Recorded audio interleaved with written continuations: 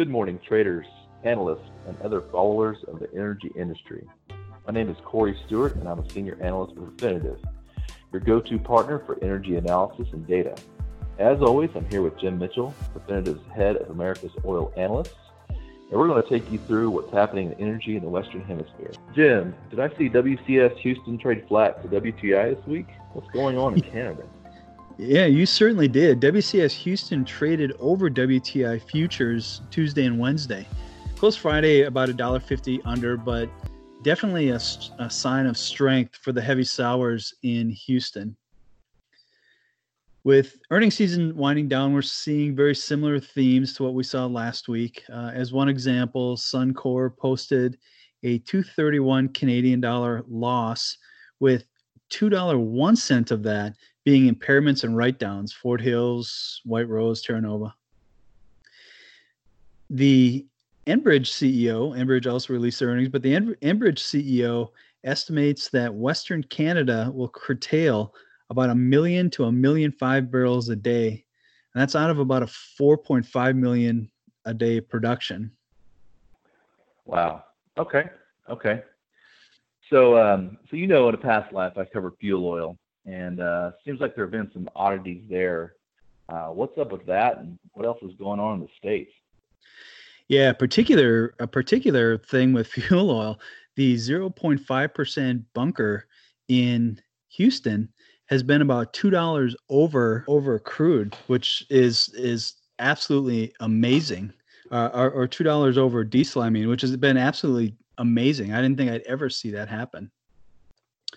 The West Coast cracks are positive for ANS, Alaska North Slope, even in excess of refiners' costs. And similar to the previous comment, jet and bunker fuel are both positive on the West Coast. So to give you some perspective on how bad things were in California, in mid-April, CARBOB, which is the California gasoline blend, was trading in a range of about mid-30s cent a gallon. Now it's trading in the mid-90 cent a gallon range. Headed to the Gulf Coast, cracks are positive for WTI, Eagle Ford, and WCS, with WTI about $2 a barrel more profitable than Eagle Ford and WCS. Jet cracks are getting closer to ULSD, ultra low sulfur diesel cracks. Still about $4 a barrel under, but the jet cracks are $2.50 positive. Gasoline, of course, still continues to drive the complex, being about $11 a barrel positive on a gross basis. A clear sign that the market has found an equilibrium and has started improving. On a different note, the Pioneer CEO, Scott Sheffield, sees prices recovering to the mid-40s by year-end. I can't think of anybody who understands Permian production more than the CEO of Pioneer Natural Resources. Amen. Yeah. I did see one Egyptian billionaire talk about $100 oil within the next 18 months if the damage to the shale production is longer lasting. I find this one a little bit harder to believe, because his premise is that the shale oil will not be there. Shale companies are being damaged mostly because of the debt financing for production, but the assets are not being damaged.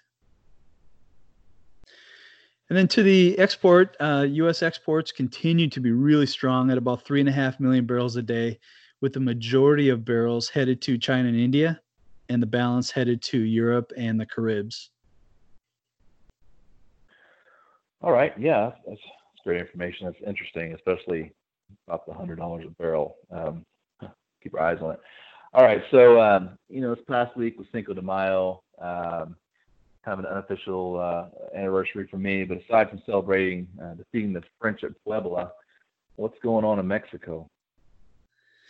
Yeah, Mexico's had a pretty big week. The Mexican Central Bank had a meeting this week, and they estimated that the gross domestic product, GDP, for Mexico will contract about 8% for 2020 and about 14% in Q2.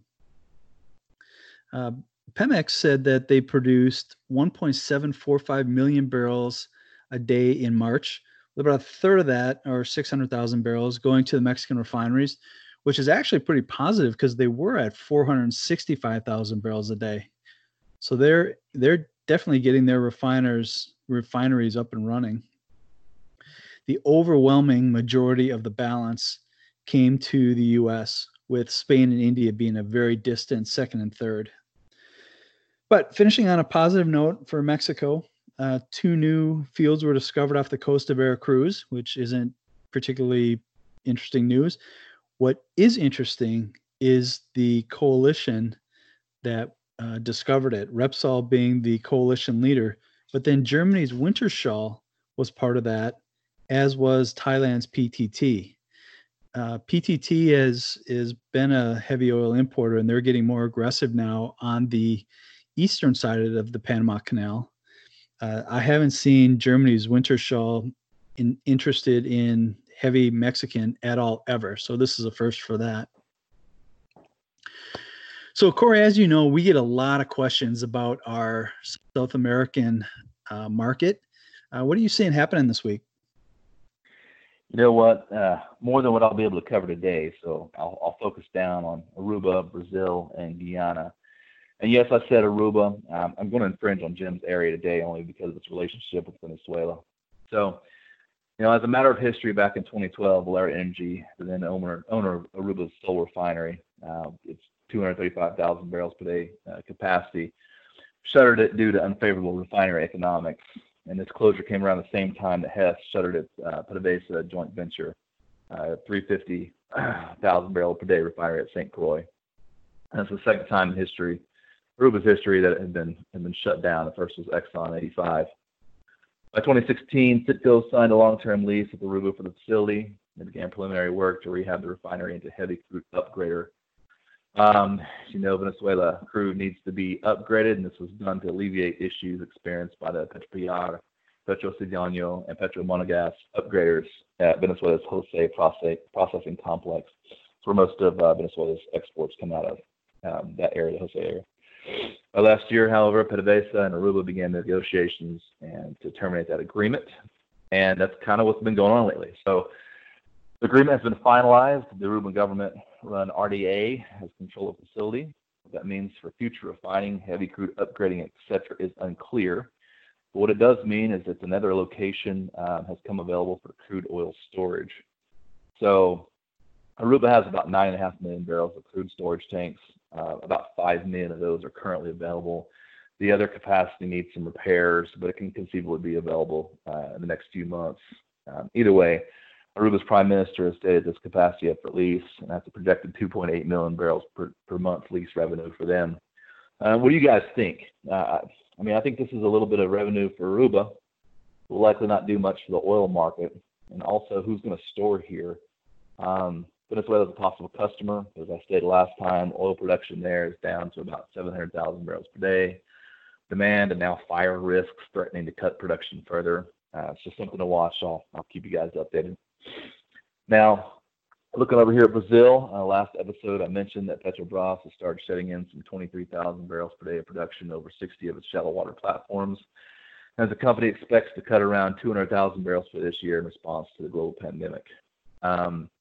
Now, notwithstanding the economic cuts, at least 6 of the platforms in the Campos Basin have workers with confirmed cases of the coronavirus, and the FUP Oil Workers Union has asked for the ANP to suspend operations on these platforms. Add further to that Brazil has begun instituting 20-day lockdowns in several of its cities as a result of COVID-19. And of all of Latin America, Brazil has been the hardest hit country.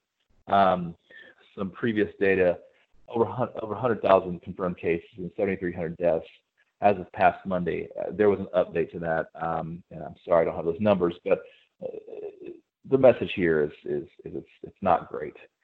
That hasn't shown up in the crude production numbers. In March, Brazil produced just over 3 million barrels per day, which is a 16% year-over-year increase from 2019. This and Brazil's coronavirus demand destruction will mean more crude in the market. If we look at Thomson Reuters ICON data, we can see that of the roughly 1 million barrels per day of Brazilian exports since January 1st of this year, almost 40% made it to China. And as I mentioned last time, with China likely ramping up its economy sooner than the West, whatever additional Brazilian production we see over the next few weeks will probably end up there. Okay, so my last South American area here. So last week I mentioned the countries we talk about and told you that we wouldn't talk about Guyana. And I quote, "if only for the moment." Well, the moment's passed. So despite depressed demand and the low price environment, Guyana crude production has continued to increase. Recent production there has averaged between 75 and 80,000 barrels per day, and it's expected to reach 120,000 barrels per day by early June. If you're not familiar with Guyana production, it started this year as a joint effort among Exxon, Hess, and CNOOC. And Guyana production is from an FPSO. It also has 1.6 million barrels of storage. Sole grade coming from there is Liza. Now, Liza is medium sweet. About 31% of the barrel refined as middle distillates. So far this year, about 30% has been exported to the Gulf Coast. 8% has gone to China, and the remaining volume has discharged in Panama. So from Panama, however, some volumes have been re-exported to Long Beach, where, funnily enough, national mainstream news in the U.S. has already run a story of all the crude vessels at anchorage around the port. Wow. So I guess as expected, we're seeing a very uneven return to equilibrium in the oil market. This market dysfunction is definitely creating hurdles for some and opportunities for others. Corey and I are watching some budding trends in this new market environment, which we will talk about in next week's episode. All right, guys. Thanks for tuning in. As always, please feel to reach out to Jim, me, or anyone else on the team. We are open for feedback and always love to talk. Have a great week.